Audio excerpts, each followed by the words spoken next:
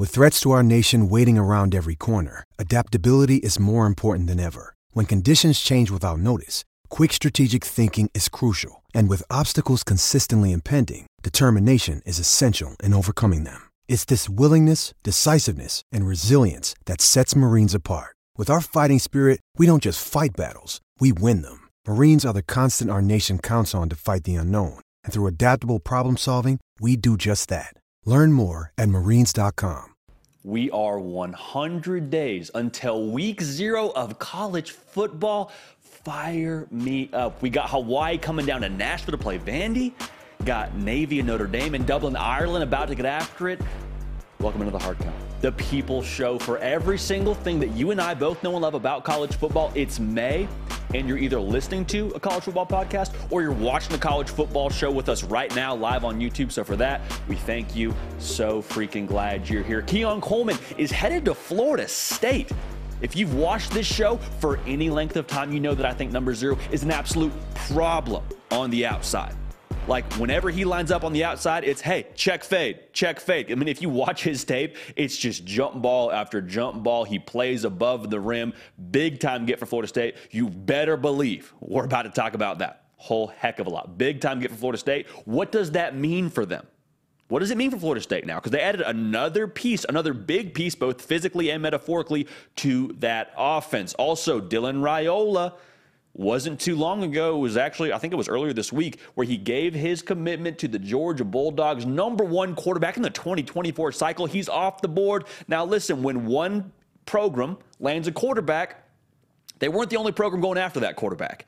Nebraska was in the mix. USC was in the mix. We're going to be joined by the GOAT, Josh Newberg, national recruiting analyst for us here at On3, about to join the show here in a short period of time, and going to talk about where to now for Nebraska, where to now for USC. Going to be a lot of fun. Excited to talk to him about that one and see where those programs look now. Also, the ACC got some win totals out there. We've done it the last couple of shows, trying to make ourselves some money here within the SEC and the Big Ten, but now move to the ACC. What are some win totals that Vegas is just dangling in front of us that we need to take advantage of? I'll give you my thoughts there, and we'll try and make some money together. Alabama, they got a not 1, not 2, but 3-horse race, it would look like from the outside looking in, not including those freshmen, for the QB1 spot in Tuscaloosa. We still got some time till we get to fall camp. Tyler Buckner has now entered that race. Going to give you my thoughts on that one. Before we get to any of that, though, it's 100 days till week 0, so that means it's 107 days till week 1 of this beautiful sport that you and I both love. We're going to take a quick peek at what week 1 has to offer. Like I always do at the beginning of every show, though, thank you for being here. You got a lot of options. You have a lot of things you could be doing, maybe should be doing, but you're here with us. So put everything else on pause. We'll talk some college football. We'll have a good time. We love you. We're glad that you're here. As I was saying, though, we got week 1 107 days away. Can you believe that? It feels like we're just around the corner. I know 107 days feels like a lot. It's going to be here before you know it. So we got to just take a quick peek at some of these games. I got 4 that I'm keeping a particularly close eye on. I want to get this out in the open, though. Week 1, we're not defining any of these teams. Week 1 is not for making conclusions on any of these teams. We are trying to learn about them. We're going to observe, take some notes, jot them down, and understand that how you look week 1 may look very different than how you look in week 12. Okay, remember Florida last year when they welcomed Utah to the Swamp. And we were all saying after that game, after AR just put on a clinic, hey, is he going to win the Heisman Trophy? Is Florida a real threat in the SEC? Anthony Richardson ended up doing great things, was inconsistent. But what I'm saying is what we thought Florida was that game ended up being different than what they were to end this season. Now for Florida, it's a new season. It's a new era. Billy Napier going into year 2. I guess it's the 2nd year of the new era. Utah is going to play host in this one. This one is going to be on Thursday night, and that's where I want to start. Florida going to Utah. And for me, this game is just like what I said at the very beginning of this segment. This is for learning. This is a very big game where we're going to observe a lot of things. And about Utah, yes, but I think even more so about Florida. Because for Utah, we have a decent feel for who they are. It feels like the majority of Kyle Whittingham coach teams are relatively of the same makeup. They're going to be tough. They're going to be physical. Cam Rising, you hope he's able to get healthy sooner rather than later. But we have a good feel for Utah. Even if they look a certain way in week 1, I'm not pressing the panic button. because I know who they are under Kyle Whittingham. Now, for Florida, that's where I really want to settle in right now. We're going to get a good temp for Florida. We're going to get a good chance to look under the hood and see what they're made of. Because, again, they go to Utah. It's going to be on a Thursday. It's not on a typical Saturday. Going to have a lot of people watching this game. I don't expect Florida to be perfect. Whether it's Jack Miller or Graham Mertz, and for the record, I expect it to be Graham Mertz playing quarterback for them. It won't be perfect by any stretch of the imagination, but how far off the mark are we from perfect? Because it's one thing to go out in game one and look sloppy and look like you have a couple of things to clean up. It's a whole other thing to go out there in week one and be like, oh boy, we got some issues. We got to really tinker with this starting lineup. We got to tinker with this depth chart. We got to have some guys come into their own as we go on throughout the season. So for Florida, I'm just curious to see what they look like. And like I said, how far off are they from what we need them to be to make a bowl game? Because Vegas has got them at 5.5. We did not give that out as a best bet either way, quite frankly, because we don't know what Florida's going to be. But this game should give us a very good litmus test for what they're going to be going forward. Shout out to all y'all watching live. Gosh dang it. Freaking love you guys. Make sure you're subscribed right now. And make sure you are also following me on Twitter and Instagram at JD Pickell. Also, shout out to everybody on podcast. We appreciate and love y'all too. Finding time. Another game now. Let's move on to the Saturday slate. We got Fox, big noon kickoff. We got Colorado going to TCU. You'll have Joel Klatt and Gus Johnson on the call. And for me, I'm just looking to see what these new pieces look like for both sides of the ball now. A lot of new pieces, or both sides of this stadium, rather. A lot of new pieces for Colorado, talk about in a second. But TCU, man, I mean, Max Duggan gone to the league, Quentin Johnston gone to the league, Garrett Riley gone to Clemson. What do they look like offensively? Because that was their calling card last year. TCU scored right around 39 points a game last year. How much do they have to reset? We're not making a statement on TCU in this game, but I'm just curious to see how different they look from a year ago. Now, Colorado, that's the place we really got to focus here. Because Coach Prime, it'll be his first game as the head coach in Boulder, and they're taking their show on the road. And there's so much made about all the transfers they've gotten, and I think it'll take some time for it to mesh. Nobody's disagreeing there. I'm just curious to see some of these key pieces, some of these guys that we expect to be ballers for Colorado in 2023. I'm looking at Shedeur Sanders. I'm looking at Travis Hunter. I have no reservations about their ability. Have complete confidence both those dudes can ball. Shedeur Sanders, ball was jumping out of his hand in the spring game. Travis Hunter is a freak of nature on both sides of the ball. But keep in mind now, we haven't seen either of these dudes appear in an FBS game. I have nothing negative to say about FCS football. But you and I both understand this is a different level of football now. I'm not making a prediction on what they will or won't do, but this will be a very good litmus test for us to see, okay, how much of a learning curve is there going to be for them at this FBS level of football. Game's faster, guys are bigger, windows close quicker, receivers are faster to cover if you're Travis Hunter. So I'm just curious to see. This will be a great spotlight for that team. They've been the story of the offseason with how much work they've done through the portal. Because the other thing I want to look at for Colorado is how are they gelling? I mean, you overturned the entire roster. I get on radio and talk to people, and we talk about, hey, what's Colorado going to look like? And I just said this to somebody the other day. If anybody tells you that they know for a fact that Colorado, in their first year under Coach Prime, is either going to 100% succeed or 100% fail, they're lying to you. They're lying through their teeth. I don't think they're doing it intentionally, but there's nothing that we can compare Colorado to from previous years. There's nothing. I mean, even last year, they won one game.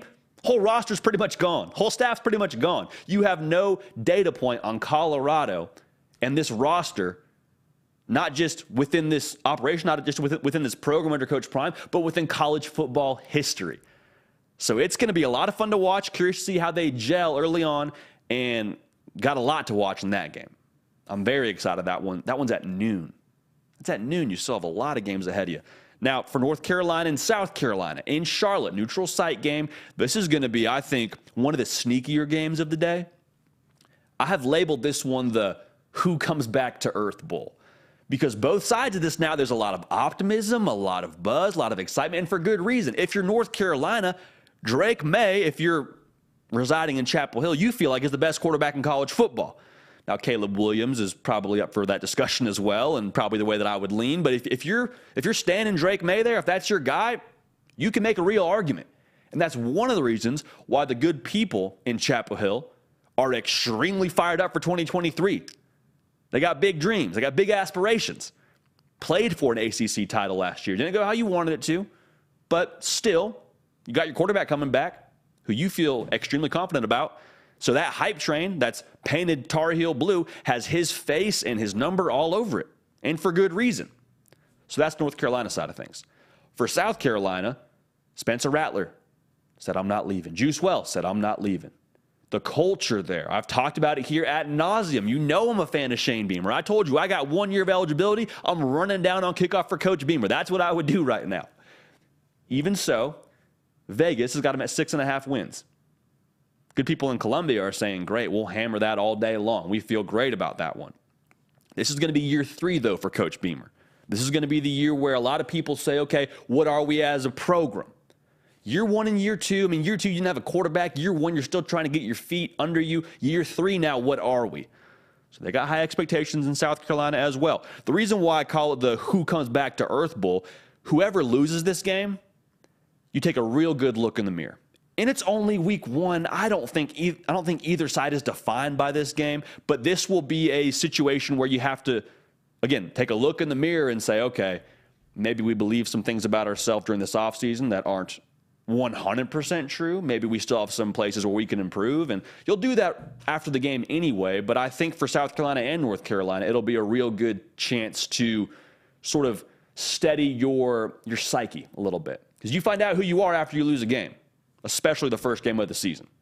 Backs you into a corner a little bit, and I think ultimately could be a good thing. Now, the game of the entire weekend is Sunday in Orlando. You got the LSU Tigers and the Florida State Seminoles. This one lived up to expectations in every sense of the phrase last year, with Florida State blocking a PAT to win the game in walk-off fashion. And this is a playoff game. We've talked about this before on this show. This is, without a doubt, no way around it, this is a playoff football game. Week 1, I know, but look at the slate for both these guys, for LSU and Florida State. If you're to drop the first game, you lose your mulligan. You put your fate in somebody else's hands. It's not how you want to live, especially not after week 1. So for LSU, they feel like they weren't even in their final form last year. Like it was Brian Kelly's first game as the head coach at LSU, Jane Daniels, his first time suiting up.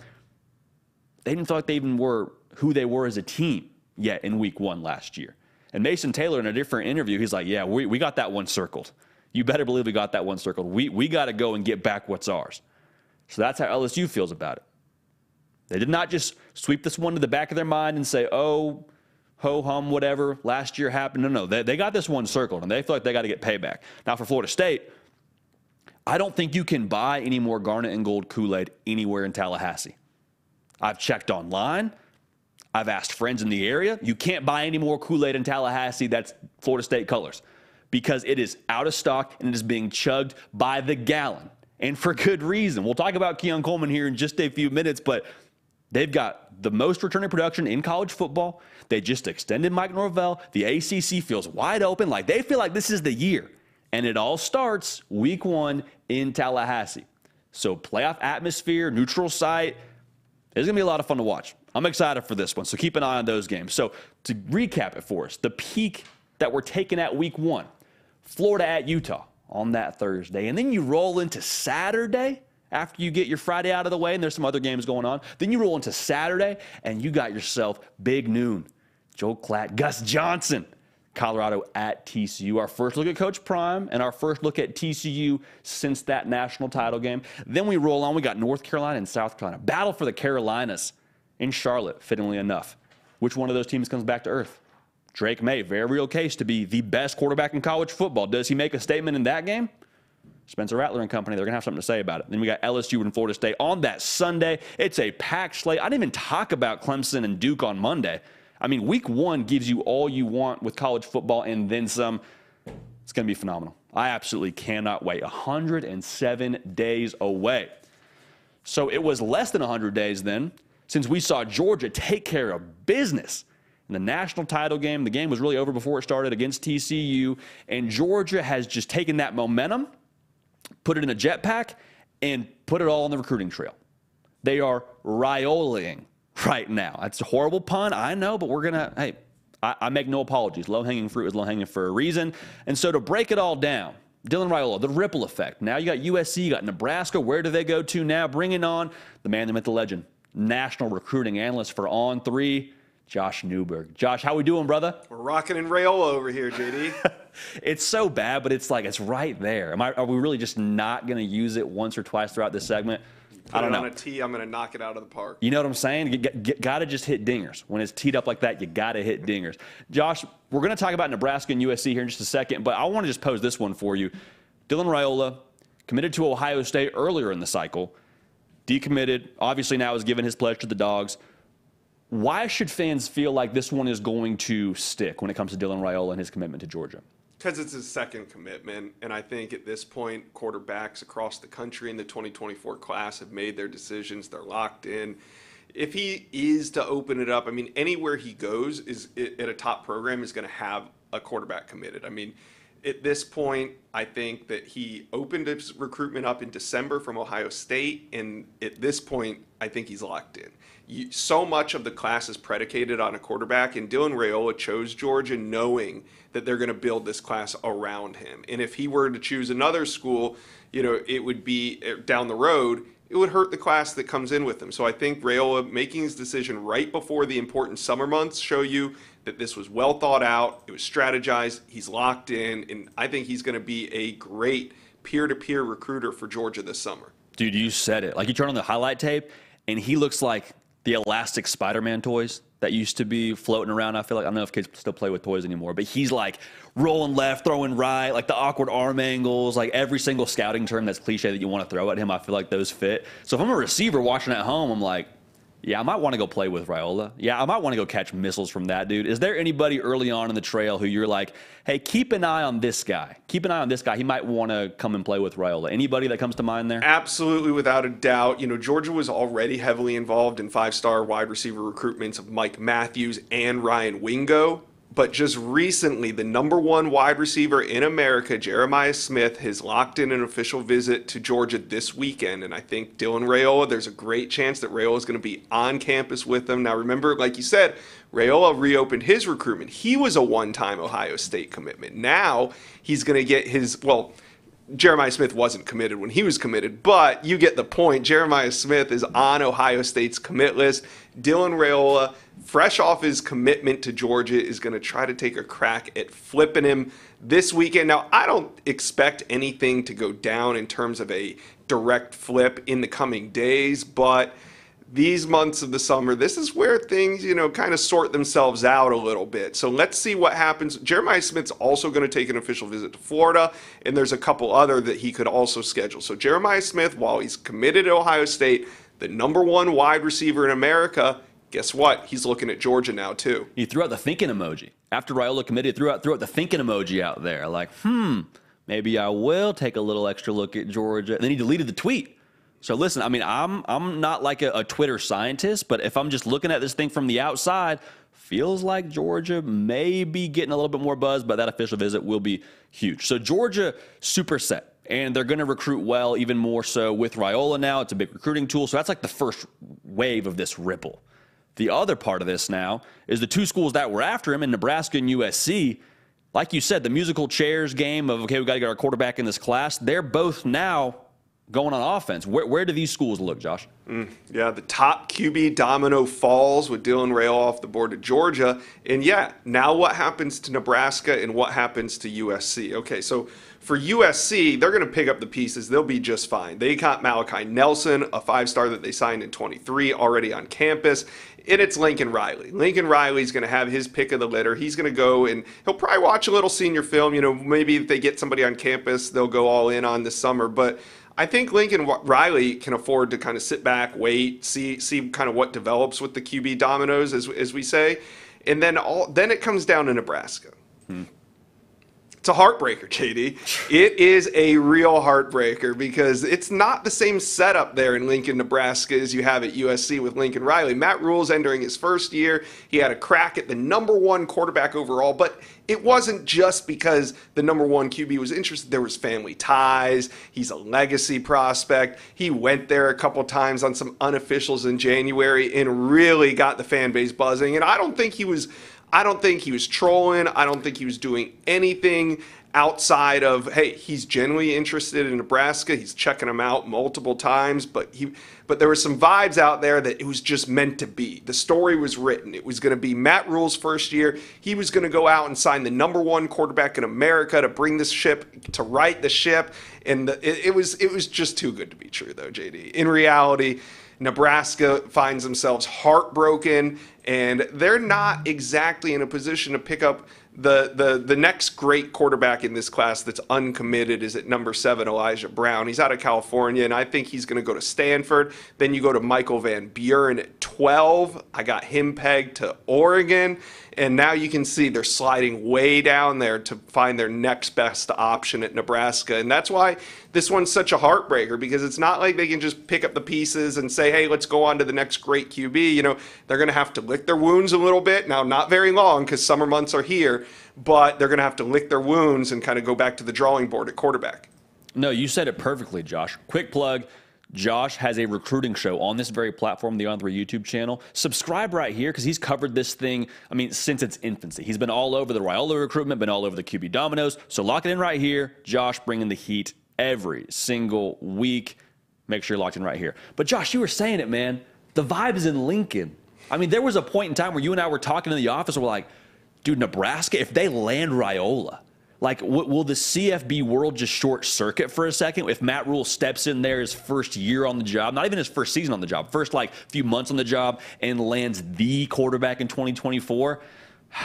Woulda, shoulda, coulda. Woulda, shoulda, coulda. But it felt like it was there on the doorstep when Dylan Raiola made those 2 back-to-back unofficial visits on his own dime in January. He showed up at the basketball game. They were throwing up the bones. We had Sean Callahan from Husker Online on here. I mean, the buzz was there. It was real. Like, we're not just making this up. It felt like Nebraska. Like, you and I kind of said this off air. Like, wow, they're going to do this. Yes. And it looked like the #1 quarterback in America, but Kirby Smart didn't write that script. He ends up a dog. He's at Georgia. He'll be on campus this weekend in Georgia recruiting, who already been stacking talent on top of talent, is going to have an unbelievable group of recruits on campus this weekend. We'll just have to see if newly committed QB Dylan Raiola is also there. it's just like a thing where now the G for Georgia, like the brand itself, like recruits itself, like how Alabama essentially signed a #1 class with basically no coordinators, like Saban just being Saban, the brand just being the brand. It kind of feels like Georgia is moving into that rarefied air of you just know what Georgia's going to be with how they're going to win, with how they're going to develop, with guys that they have drafted. Like that's kind of how it feels like Georgia is right now, Josh. Nothing lasts forever. It felt like Nick Saban's reign was going to be forever, but in reality, nothing, especially in college football, lasts forever, and change is inevitable, and maybe we are seeing the groundwork of the next great dynasty being built, and the only way to sustain a dynasty is through recruiting in that constant flow of talent through your program, and right now, nobody's doing it better than Georgia. Nobody's doing it better than Georgia. You absolutely hit it on the head. Josh, I want to ask you this one more question before we let you go here. Ryan Puglisi is another quarterback of the four-star variety. I believe he's the number 6 quarterback in the entire country, also committed to Georgia, out of Connecticut. Now, we had Scott Schrader on the On3 Roundtable, and we asked him about the Raiola commitment and what that meant for Georgia and what it means for USC. And he's like, hey, Lincoln Riley at one point in time was talking to Ryan Puglisi. Is that somewhere that USC looks? Nothing's final till pen meets paper. You know, it is possible. You talk to Ryan Puglisi or anybody around Ryan Puglisi. I was talking with Chad Simmons yesterday, and it sounds like he's just saying all the right things in terms of welcoming the competition for Dylan Raiola. And now, yes, USC is one of those spots. There's not many that don't have a premier QB already committed. USC does not, so it would make sense that they might pursue him. Charles Power, very high on Ryan Puglisi, ranked number 6 overall in the On3 rankings. So when he made his decision to Georgia, he knew that Raiola's recruitment was happening. He had plenty of opportunities to reopen this thing, but never did. Dylan Raiola jumps on board, and Ryan Puglisi hasn't. There's no movement there. He hasn't given up anything in terms of that he's going to reopen this thing. So while I don't expect it, he is a name to keep watching. Ohio State was also heavily involved with Puglisi before they landed Air Nolan, but now with Nolan on board, do they double back on Puglisi or not? Most likely though, if he were to open his recruitment up, he would have to go battle it out with somebody as good or just, better than Dylan Raiola. Yeah. No, I think that's on the money. And I've loved everything that I've heard about what he has been saying around this. Like you said it, Josh, you're going to have to compete anywhere. Yeah. I mean, when you get to campus, stars, rankings, all that's phenomenal. And Shannon Terry said it. It's a reflection of what you've done. But when you get to college, that's when we find out exactly who you are and what you're going to be going forward. So it'll be a lot of fun to watch. Y'all, follow Josh on Twitter. Do it. Subscribe to this channel because he has a banger of a show multiple times a week. So lock it in right here. Josh, we appreciate you, man. We'll do this again soon, brother. All right. See you, JD. The man, the myth, the legend. Nobody better when it comes to national recruiting analysts other than Josh Newberg. Appreciate his time. Y'all, everyone that's tuned in right now, we appreciate y'all. Lock it in. Make sure you're subscribed. One more call to action. If you're on the podcast, we appreciate you because you got something going on. You have something else going on where you can't watch live on YouTube, but you are what we like to call around here a program guy, program person. You're locked in here, so we appreciate you for that. And follow me on Instagram, follow me on Twitter, @JDPakel. All right, now a lot of y'all, I'm not naive to this, a lot of y'all are tuned in because Keon Coleman gave his commitment to the Florida State Seminoles. And, I mean, the good folks in Tallahassee, I said it already, there's no more Seminole colored Kool-Aid that you can get anymore. There's all the garnet and gold Kool-Aid is gone. You can't buy anymore. Not online, not in stores, because it is currently being chugged. Okay? And Keon Coleman, I think, caused the last couple units of that to no longer be in stock. Because for Florida State, we'll talk more about this here in just a few seconds, but the expectation is the expectation. The ACC's wide open. This is the year to make a run at the college football playoff. Got a ton of dogs back, and Keon Coleman now just turns that talent knob up a little bit more on that roster. So what does it mean, though, for Keon Coleman to go to Florida State? What is the impact here? The headline is going to read, Florida State gets another big body pass catcher, which is true, and we got to talk about. Because they got Keon Coleman at 6'4", 215, man-to-man problem. Kyle Morlock, a transfer tight end who's 6'7", Johnny Wilson, a receiver who's 6'7", 235, Jaheim Bell, who's 6'3". You go down the roster here, there's no personnel anywhere in the country that has recruited to cover 6'7" guys when multiple of them are on the field, or a 6'4" receiver to go along with a 6'7" receiver. It's just skyscrapers all across the field here for Florida State. So that's the first part of this. You dig a little bit deeper, and I think the real impact lies in ensuring that Florida State can stay balanced. We said the same thing on our one-off video yesterday. In Florida State, they want to be a run-first football team. Ran the ball 54% of the time last year. Alex Atkins, I say this a lot with coordinators, you can't change where you're from. And I'm not talking about geographically, I'm talking about where you're from in the football world. And Alex Atkins, offensive lineman, he's coached the O-line. He has a good feel as to what they want to do on the line of scrimmage. They're going to try and push you around. They're going to want to move you against their will. So they're going to run the football. Trey Benson averaged 6 yards a carry last year. They're going to pound the rock. But then off of that, they're going to be able to throw the football too. And this is just ensuring that that's going to be something you can do. Now you walk into a fight if you're Florida State, and you can throw whatever kind of punch you want. We want to run the ball against you. We can do that. We want to go aerial assault against you. We can do that because we got a bunch of just towers on the outside. So that's that piece. You peel back another layer. And we've been saying this here really since the season ended and what we expect Florida State going forward. I really think that for Florida State to accomplish what they want to accomplish, college football playoff berth, ACC title, all that, to get that done, I think they need to have a 5 to 10% uptick for what they're doing offensively from a points per game standpoint. Because they averaged 35 points a game last year. So everybody that's yelling at your television, or you just pause the podcast to absolutely let out a scream, I hear you, we're good, let's talk about this a little bit more. 35 points a game, really good. But look at the teams that made the college football playoff last year. TCU averaged 39 points a game, essentially 40. Georgia averaged 42 points a game. Ohio State averaged 44 points a game. Michigan averaged 40 points a game. All of these teams that made the college football playoff are living in that 40 points a game range. I think you need that for Florida State. Last year, when Florida State had their 3 losses, in all 3 of those games, they failed to score over 30 points. So what does that tell you? Florida State, they need to be able to get into those shootouts and get into those games where, hey, if it's a day where we got to score 45 to win, it's a 45-43 kind of game, we need to be able to live that way. That's what I'm looking for Florida State. And that's the real impact here with Keon Coleman. Because now you add another weapon, another guy for Jordan Travis to spin the rock to. That opens the door in my mind to get to that 40 points a game range. I'm not saying Keon Coleman makes all the difference, but I don't think he hurts your efforts. Jordan Travis and his maturation, Jaheim Bell over the middle. I've mentioned all these weapons and the balance of the offense, but Keon Coleman is another weapon to help get you that just 5 to 10% uptick in points per game that I think it's going to take for Florida State to get to the college football playoff. So that's the football side of things. The other side of this, and this might go under the radar, I've said this multiple times, I think this Keon Coleman recruitment had a very real NIL component to it. If I'm wrong, I'm wrong, but I don't think I am on this. That's what I have heard, and that's the way it looks. And so this is actually a good thing for Florida State because look at all the things that have been said around the state of Florida. Miami and what they were doing, grabbing top talent and having a strong NIL presence. Florida and their NIL presence. Those were the 2 schools in the state of Florida that were getting all the NIL headlines and all the shine and all the buzz around what they were doing.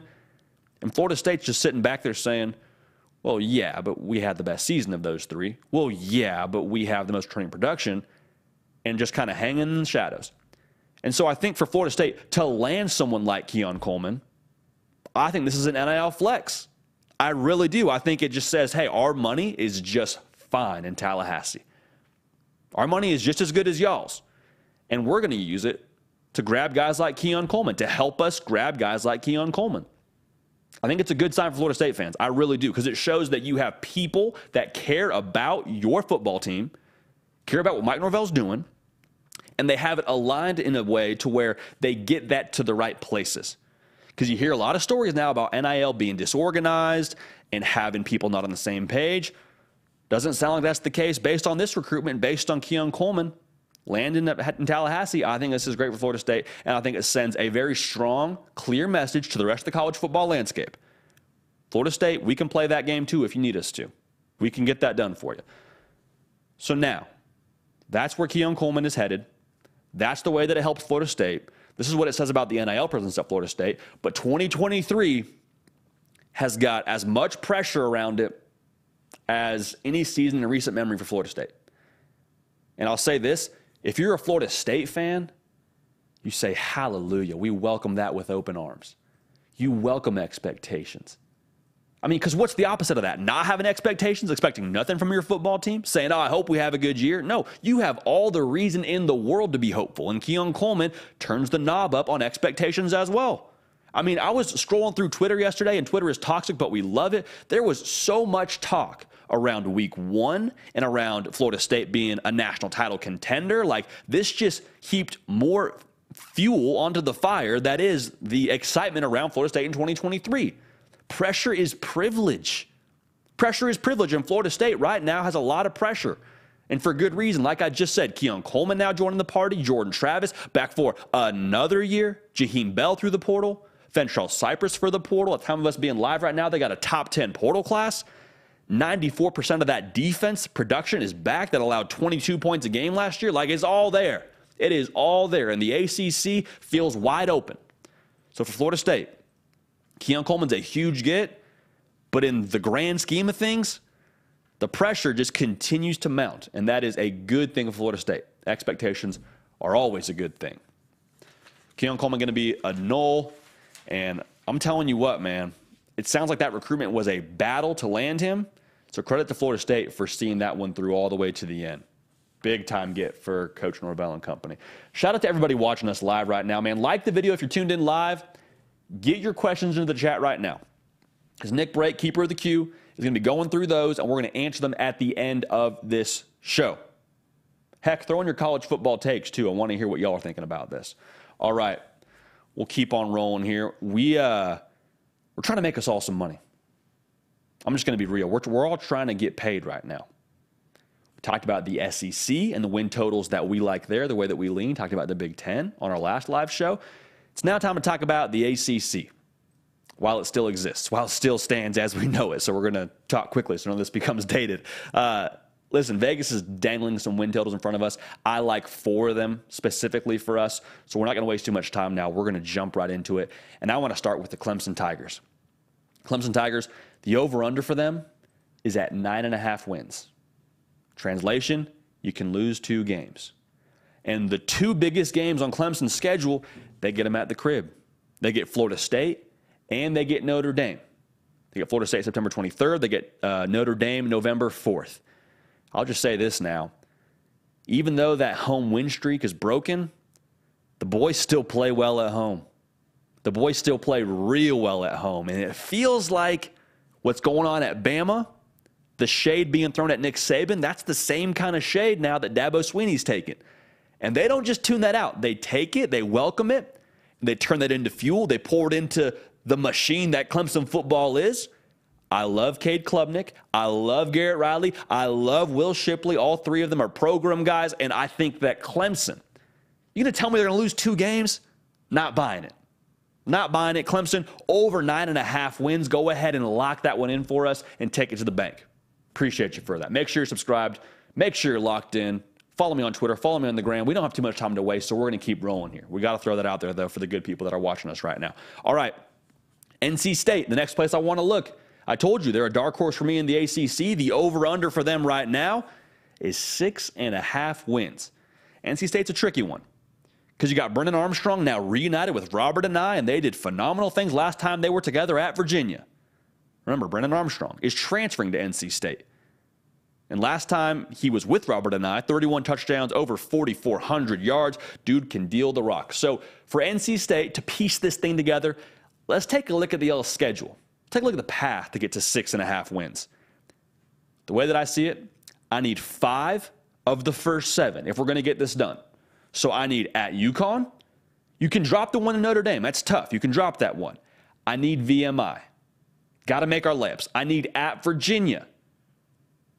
Brennan Armstrong's old school. I need that one. You can drop Louisville. There's a lot of talk around Louisville and how good they might be, so we'll let you say, hey, we can even drop that one. But I need Marshall, and I need the game at Duke. Okay? You can swap the loss with Louisville to the loss for Duke. I'm not saying it's going to be a loss. I'm saying you can have those. All right? Now, we got to dig deep here. The back half of the schedule, I need you to muster all of your gusto, all of your strength, all of your pride that you got in Wolfpack Nation. I need it these last 5 games. I just need 2. All right? Serious as can be right now. I need 2. You got Clemson and Miami, both at the crib. You're at Wake, you're at Vatech, and you're at and you have UNC at home to end the year. Can we get 2 of those? You tell me I got 5 tries to get 2 of those? I think so. I'm circling the game at Wake.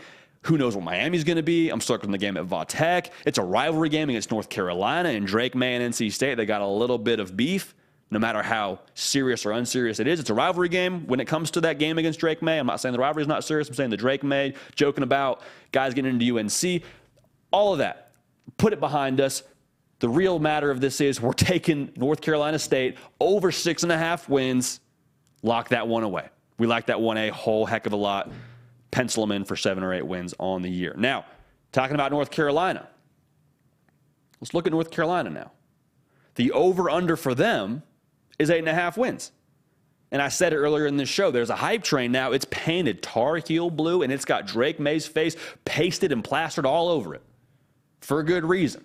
You can make a very legitimate case for him to be the best quarterback in the entire class when it comes to the NFL draft next year. Talked to a scout yesterday. He told me, listen, Caleb Williams is probably the best, but Drake May, man, he's right there. Drake May is right in the mix for that best quarterback in the draft class. I love Drake May. I love Drake May. No ifs, ands, or buts about it. I think he's one of the best quarterbacks, like I just said. Here's my issue, though. Drake May doesn't play defense. He plays quarterback. And last year, the North Carolina defense allowed 173 rush yards a game. They allowed 270 pass yards a game. Defense was not bringing it. So it was a whole lot of shootouts. And last year, North Carolina, they went 9-5 last year. They won 6 games by 1 score. It's not a good way to live. Not a good way to live winning close game after close game after close game. That means the margin between winning and losing, obviously the margin between your team ending up being, what is that, 3-8, if my math serves me correctly here? I'm sure it doesn't. 3-11. 3-11. I'm not saying it's what's going to happen, but I'm just saying I like the under here. You're at Clemson. You're at NC State. No, thank you. Under 8.5 wins for North Carolina. We'll go ahead and lock that one in as well. Now, Syracuse. What do we make of Syracuse? What do we make about the Orange? They're at 6.5 wins. And when I was in school, we were about an hour away from Syracuse. Ithaca, New York to Syracuse, New York, about an hour, hour and a half drive. And we'd fly out of Syracuse if we wanted to go home. Closest airport to us. I'll just say this, man. The weather in Syracuse, New York is miserable. It's cold. If your hair is wet and you walk outside, it freezes. It is not a pleasant experience to be outside in Syracuse, New York. Here's the deal, though. Syracuse plays their football games indoors. 73% of the offense. It's back. Garrett Schrader. I think he's going to make that offense a lot better than it was a season ago. 72% of the defensive production. It's back. Dino Babers, program guy. Lock in the over. Lock in the over for Syracuse. We like 6.5 wins. Heck, I'm at like 7 or 8 for Syracuse if we're being real here. Go ahead and lock that in on the over. So to recap it for you, Clemson over under 9.5 wins. Over. We'll take that money. NC State over 6.5 wins. Looking at North Carolina, I love Drake May. I wish he played defense. So I'm taking the under on the 8.5 wins for the Tar Heels. And Syracuse, 6.5 wins, over. So we're buying stock in the overs here. But listen, we're going to make us some money. We're going to spend it on Christmas gifts early, and it's for the kids. All right? The ACC win totals, the SEC win totals, the Big Ten win totals, all the money we're making, it's for the kids. All right? Appreciate everybody locked in right now, listening to it for the kids. Again, get your questions in right now via the live chat to Nick Brake, holding it down for us, and we're going to get to those in just a quick minute. Before we do that, though, the Alabama quarterback race has a lot going on with it. There's a lot to talk about there. Tyler Buchner transferred from Notre Dame, ended up in Tuscaloosa, reunited with his former OC, Tommy Rees, and there's a lot to unpack with this one. And I think to start, we need to play some Mythbusters. Okay, you guys know that show where they bust myths. It's a pretty self-explanatory show. The title tells you a lot there, but we got to do that right now with the Bama quarterback race, specifically with Tyler Buchner, because there's a narrative out there that Tyler Buchner is just at Alabama because of Tommy Rees. Tommy Rees found a way to get Tyler Buchner to Tuscaloosa. I'm here to tell you that is a myth. That is not true. You don't get to play for Alabama unless Nick Saban signs off on you. Okay? The other thing I want to say here. Hey, Alabama wouldn't have added a quarterback if it weren't for Tyler Buchner. Well, we had Gary Furman of Kane Sport on this very platform, on the On3 Roundtable YouTube channel, actually. He told us that Tyler Van Dyke to Alabama smoke, that was absolutely real. So what does that tell us? Alabama, whether it was Buchner, whether it was Van Dyke, they were looking for a quarterback. So what does that tell you? They don't know if they feel 100% confidence. I'll take that back. They don't have 100% confidence that the answer for their starting quarterback to get to Alabama's expectations is in that room. So Tyler Buchner, did it help that Tommy Rees is there? Probably. But Alabama wasn't satisfied with what they had in that room before he got there. The other truth serum we got to have. Tyler Buchner is not guaranteed anything. Anything. He is not just going to walk in there and be your day one starter. That's not how this works. The message to Tyler, I believe, and the message to Ty Simpson and to Jalen Milroe, everybody else in that quarterback room, it was, hey, we're bringing in Tyler Buchner. Tyler, we're bringing you in. It's going to be an absolute dogfight. May the best quarterback win. If you want to stay, stay. If having a competition scares you, get out. I don't think it's, hey, Tyler, here's the keys. Best of luck to you. So it's very much an open competition. Wholeheartedly believe that. But Alabama, by nature of the Tyler Van Dyke smoke and by bringing in Tyler Buchner, they were in the market. Now, I don't know if having the first name Tyler was a prerequisite rather to being a starter or being a quarterback for Alabama via the transfer portal, but doesn't hurt, it seems like. Okay, make sure you're subscribed right here. Make sure you're locked into the On3 YouTube channel. We talk college football every single day. Follow me on Twitter. Follow me on Instagram at Judy Piquel. Appreciate you for that. Okay, so there's two ways I want to go about this. Here's the first thing. Here's what I think about this situation. I think the talent gap between Tyler Buchner, Jalen Milroe, Ty Simpson, I think it's pretty minimal. I don't think Tyler Buchner brings a totally different arm talent or a totally different skill set, outside of Jalen Milroe, I suppose, to this quarterback room. I think who ends up being your quarterback is the guy who doesn't keep me out of 3rd and short. That's who I think starts for you. What do I mean by that? I mean the guy that makes good decisions with the football, who gets us in the right play, and who keeps us in 3rd and 3, 3rd and 2, 3rd and 1. That's who's going to start at quarterback. So how do you do that? You don't miss your layups, you don't miss open throws, and you get us in the right play, like I was just saying a second ago. Because this car at Alabama now, the motor is going to be the offensive line. Steering wheel is the quarterback, the motor is the offensive line and running the football and moving you against your will if you're the defense. So we'll talk more about that in a second. But that's what I think about the quarterback room. Don't think anybody's just wildly more talented than the other. Now, here's what I think Nick Saban thinks, which is, a guessing game to try and get inside the mind of Nick Saban. But here's what I think this move with bringing in Tyler Buchner means. You look at Nick Saban. Is he someone that would waste his own time? Is he someone that would bring in a quarterback into his quarterback room if the answer was already in there? If he knew Jalen Milroe or Ty Simpson was going to be a good enough option to start, would he go and bring in another quarterback? I don't think so. So the way that I look at this with Tyler Buchner coming to Tuscaloosa, I think he will be given every opportunity to start. Every opportunity, I think he will be given it to start. And he already knows the system. He already is familiar with Tommy Rees. He's going to have to earn it. But I think he's going to have every chance to knock this thing out of the park and to win the starting job at Bama. I wholeheartedly believe that.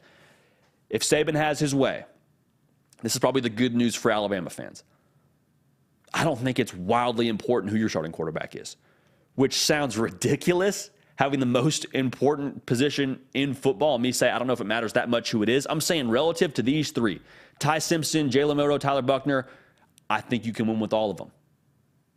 Truly, I do. If they make the right decision, I think all of them have the arm talent and the athleticism to get Alabama to where they want to go. Because it's not going to be like last year's Bama.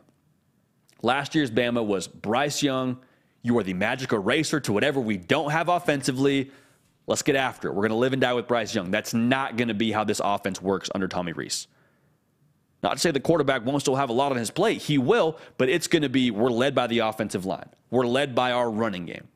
We're led by our backfield picking up 3rd and short, staying ahead of the sticks. That's how Bama's going to live. Remember old Bama? Bama that would just make you say uncle, that would just go on long drives down the field and your defense just looks like they have gone through the ringer. That's what Alabama's going to be. That's what they want to be. And so I say all that to say your quarterback isn't going to have to drop back there, go 4 verts, dance around in the pocket, and your offense goes through your quarterback. Got to make your layups, got to be consistent. But from a talent perspective, it's not going to be a quarterback go win us the game, at least to start the game. There might be some plays now where you got to go win the game, but you hear what I'm saying. The X factor in all this, and it's obvious, it's Jalen Milroe's legs. How much emphasis is put on his ability to do the quarterback run game in the read option or the quarterback power? Because if you're telling me you want to be a physical football team, and I got a physical specimen in Jalen Milroe who can also sling the rock, it's tempting. Have to imagine that's a little bit tempting for the powers that be at Alabama. So we'll keep an eye on this. But again, Tyler Buchner, if it wasn't him, sounds like they were in the market. He's going to get every chance to start. But it's absolutely going to be a competition. He is not penciled in as your day one starter. So for Alabama, the quarterback race will wear into the summer, wear into the fall, and I'd be surprised if we got an answer anytime soon on this one as far as, weeks out into the first game. So keep an eye on this one. but going to be a lot of fun to watch how that one unfolds. That's why college football is the greatest Netflix show that has never been on Netflix. Beautiful thing it is.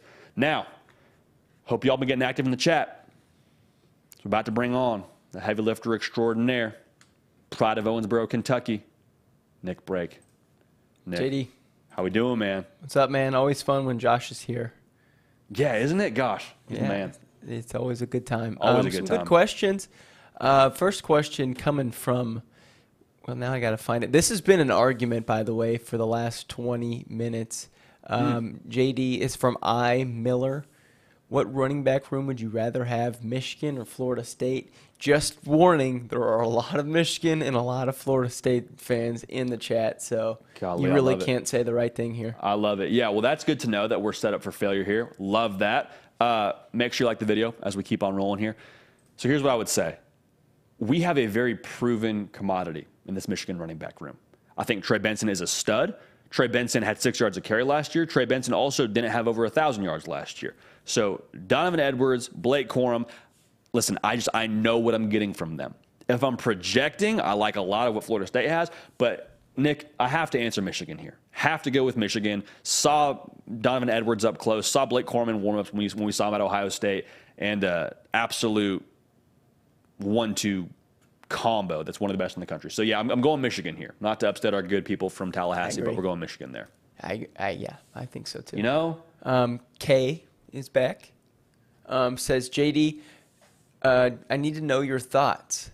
Rutgers over-under is 4.5. Do the Scarlet Knights hit 5 wins this year or a bowl game? Hey, first and foremost, their starting quarterback, Gavin Wimsatt, came through the same high school football program I did. So okay. In Owensboro, Kentucky. So can't lose there, right, JD? Can't lose there. That's, hey, good for him. So he's been developed properly is what I'm hearing.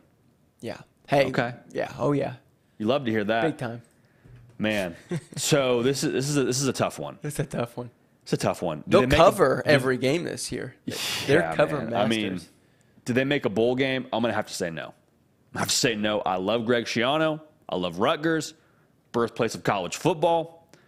I don't think they make a bowl game just yet this year. But that's the beautiful part about it. We're going to let this whole thing play out, and we'll watch the games, and it'll be a blast. But as of today, what is it, May 18th? Yeah. Have a hard time rolling with Rutgers making a bowl game or getting over that 4.5 win mark. Okay. That's kind of grim, huh? It's kind of a downer. It is. Well, you did get a criticism from JH22, another frequent viewer, saying that you always say the over. So yeah, not today. Not there. Not there. Sorry.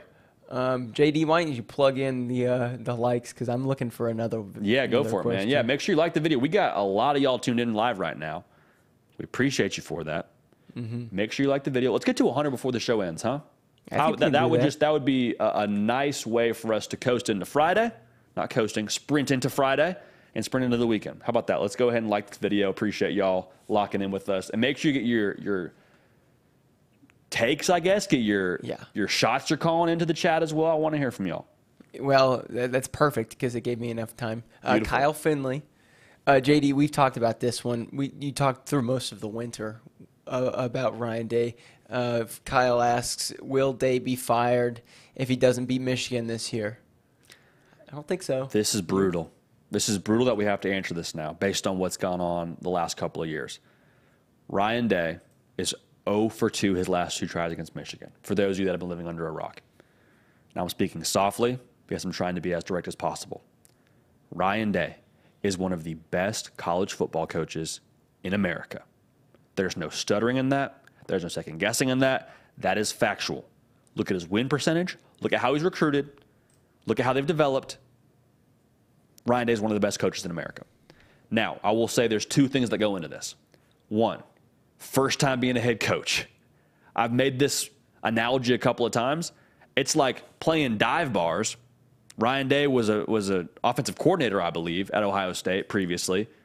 And now he's got his first head coaching gig. So you go from playing dive bars to then getting your first real gig, your real shot at success, your real shot in the spotlight, but it's on the Grand Ole Opry. It's not like, okay, well, then you go and play somewhere a little bit smaller. No, it's like, hey, you go from small time, and small time is probably the wrong word to use. You go from being a coordinator and you go to being a head coach at Ohio State. There was no group of 5 ramp up. Let me figure out my process, who I am as a head coach. It was coordinator, head coach, one of the biggest brands, most visible brands in all of college football. And oh, by the way, your entire career, your entire success as a coach comes down to like one game at the end of the year and then what you do after that in the bowl season. Like, that's really important to us. So tough deal, man. Tough deal if you're Ryan Day, but the pressure is the privilege, as we like to say on here. So should Ryan Day be fired? Absolutely not. That's the first part of it. The other part of it is, who are you going to go get? Who are you going to go get that's going to be better than Ryan Day, short of Urban Meyer walking back through those doors? I don't know who you're going to go get. So I think Ryan Day, you give him time. And on top of that, the third piece of this, Nick, Kirby Smart. Everyone was saying the same thing about him, not because of who he wasn't beating when it came to, the rival. I'm saying for Kirby Smart, there was the conversation around how he can't win the big one. He can't get over the hump. He can't win the big game. And now 2 national titles later, people are changing their tune. And it's about the same number of years that went on for Ryan Day and for Kirby Smart. So that's where I got to get off the soapbox there, Nick. But that's how I feel about that situation. Do not believe that Ryan Day should be fired by any stretch of the imagination. Nor should you. Absolutely. Hey, shout out to Sheldon Hickman. Like it up, boys, in all caps. Gotten us 6 more likes. We're at 83. Hey, Sheldon. We've got some time to get to 100, though, so keep pushing doing the it. needle. Yeah, follow Sheldon's lead. This is a good one. Hector says, JD, what's your go-to game day food? So I'm going to assume this means what now post-playing career, what do you eat when you are watching football, not whenever you were playing ball, what you would eat then. Yeah, but that's you can a very take it fair how you observation. want. Dude, here's college game day is a part of my college football Saturday routine. Even when I lived on the West Coast, it was like college game day's on at 6 a.m. Well, I guess we're up at 6 a.m. We're watching college game day. I got to have Lee Corso and Kirk Herbstreit to get my day started. That's how I know college football is back. But the thing that I would say is like the non-negotiable when it comes to college football Saturdays, dude, Chick-fil-A, either spicy chicken biscuit, spicy chicken breakfast burrito. I need one of those. I need a little vanilla iced coffee. If you think that's soft, that's fine. Don't judge me. It starts my Saturday. Those are the 2 things that we need to have in place to then just launch the rest of the Saturday. Those are the 2 things, Nick. So Chick-fil-A, spicy chicken, breakfast, whether it's burrito or biscuit, you got to have it. Got to have it. Do you have anything, Nick, that you go to? Is there like a play for you there? I want to watch college football? Yeah, or just to get your Saturday started? Well, really, to get my Saturday, well, first and foremost, you guys, I watch English Premier League soccer on Saturday Don't mornings. say that. Don't say that. That's what I watch. Don't say that on here, Nick. Don't say that. But no, JD, if I'm watching a big game, boneless buffalo wings to watch football. I like bone-in wings, but boneless wings for sure. Okay. With a lot of sauce. You don't have to get too busy. You're focusing on the wing if you got bone-in wings. But yeah, all business. To watch a game, boneless wings, maybe some buffalo chicken dip, just anything that's going to give you really bad heartburn. But that's a great answer. Yeah. That's a really good answer. You didn't like the start of the answer, the Premier League aspect, but yeah, I could see our viewership, just people just logging off saying, okay. Like, what's soccer? Forget about this. Yeah, no, I understand. Craig Fox, JD, what's Nebraska's identity got to be going into 2023? So we had Matt Rule on this show, and we asked him a very similar question. We said, what is a Matt Rule coach Nebraska team going to look like? He shot us straight. And there was, like I just said, there was no shake in his voice. There was no stutter. He's like, I want to block. I want to tackle. I want to be a tough football team.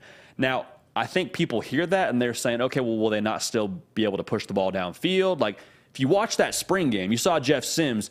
He's going to be the starting quarterback for a reason. He's got a cannon of an arm. I think they will still do their best to have some vertical presence. But as an identity, if I had to put it into one word for Nebraska, I would say tough. Be a tough football team. And Nebraska fans, that's what you've known your team to be when they've been successful in the past. Blue collar, play in the trenches, be detail-oriented, all those things that bake into the definition that I think Nebraska will be, and that's tough. So a great question there by our guy Craig, and you love to see it. JD, I am getting blown away by all of these comments. For the boneless wings? Boneless? Yikes on the boneless wings. Dang, man. Boneless pizza. Mix it in with Kraft mac and cheese. Boneless are not wings. I agree, Briley. They're really not. They're not wings. Dang, man. Nick getting distracted from the game by the bones. I'm surprised that's what they got you for, man. I thought maybe the EPL comment would bring them after you, but no, it was they're the respecting my decision to watch soccer. But the boneless wings is where.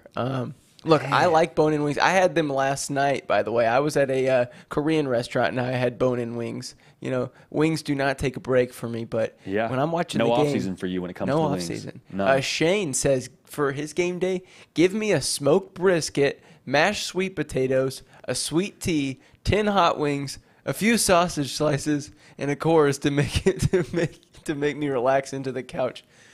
Wow, they're going to have to pick you up by crane after the game, Shane. Dude, Shane, we got to hang out with Shane on a game day one of these days, dude. Yeah. If Shane's cooking, we're there. Yeah. Also, we're about 10 likes away from 100. So if we want to go ahead and get that done, that would be phenomenal. Man, Shane is a guy's guy.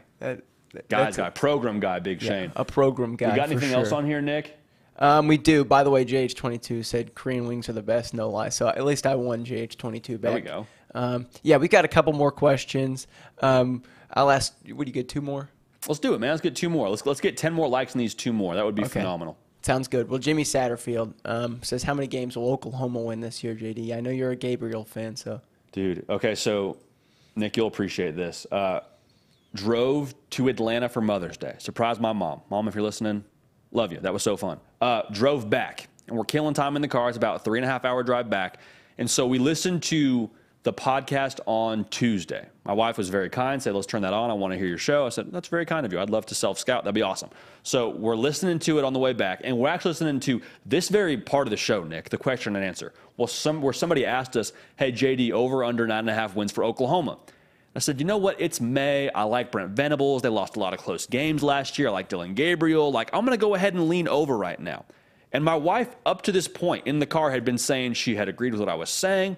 And I was like, great, I'm glad that we're on the same page here. That's awesome. Then she goes, what? You're taking Oklahoma to win 10 games? I was like, babe, it was a question in the chat. We didn't really have a full breakdown on it. But, Nick, you would have thought that I had just told her, hey, sorry, we're out of money. Hey, we can't pay rent this week or something like that. It was a real deal thing when I said over 9.5 games for Oklahoma. So we're going to double down on that on the show right now. We're going to go ahead and say we're going to lean over right now.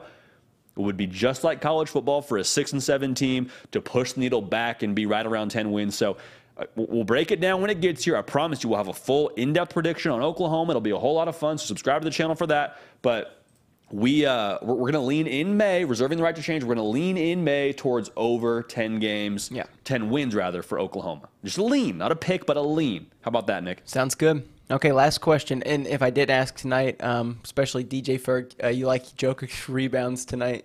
Always. But there are a lot of great questions. So keep asking. Follow JD on Twitter at JDBKL. Ask him there. We'll get him on the show. But since Flipping Bro asked this twice, who, by the way, likes bones in their wings, what could be a surprise team this year?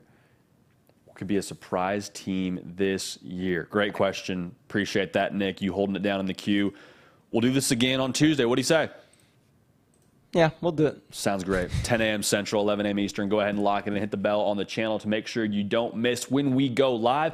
The question that was posed, what is going to be a surprise team for 2023? There's a lot of directions we could go with this. My mind goes back to that dark horse segment that we talked through. And I think the most surprising team probably on that list, I think Texas Tech, man.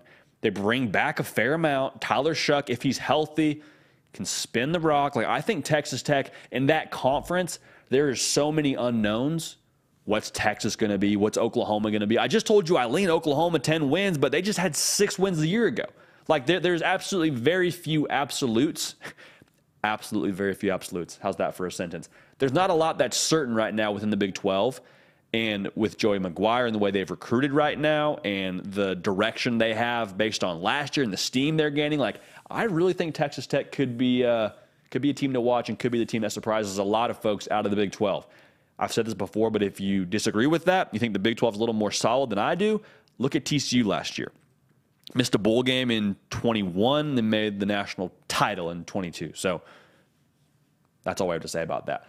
But y'all, we appreciate y'all rocking with us. We appreciate y'all tuning in. Make sure you like the video here on your way out. Make sure you're subscribed. This is a college football community, and we're very happy to have you a part of it. It's May. We're talking ball, and you're listening to ball. We're glad to have you here. Still feel enormously grateful to be able to have this interaction with y'all and call it a job. So we love y'all. We appreciate y'all. We're going to keep this party rolling, and we will see y'all next time.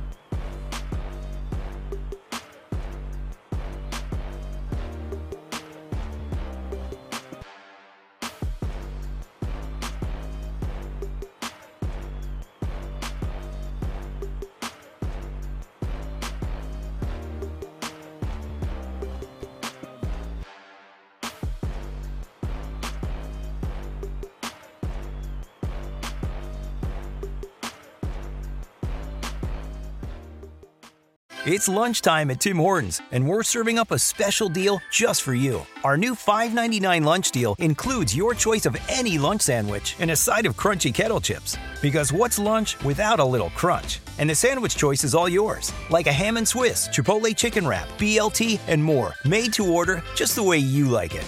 Tim Hortons' new lunch deal. Simple, delicious, and just $5.99. Now that's a good deal. Only at your neighborhood Tim's. U.S. only. Price and participation vary. Terms apply.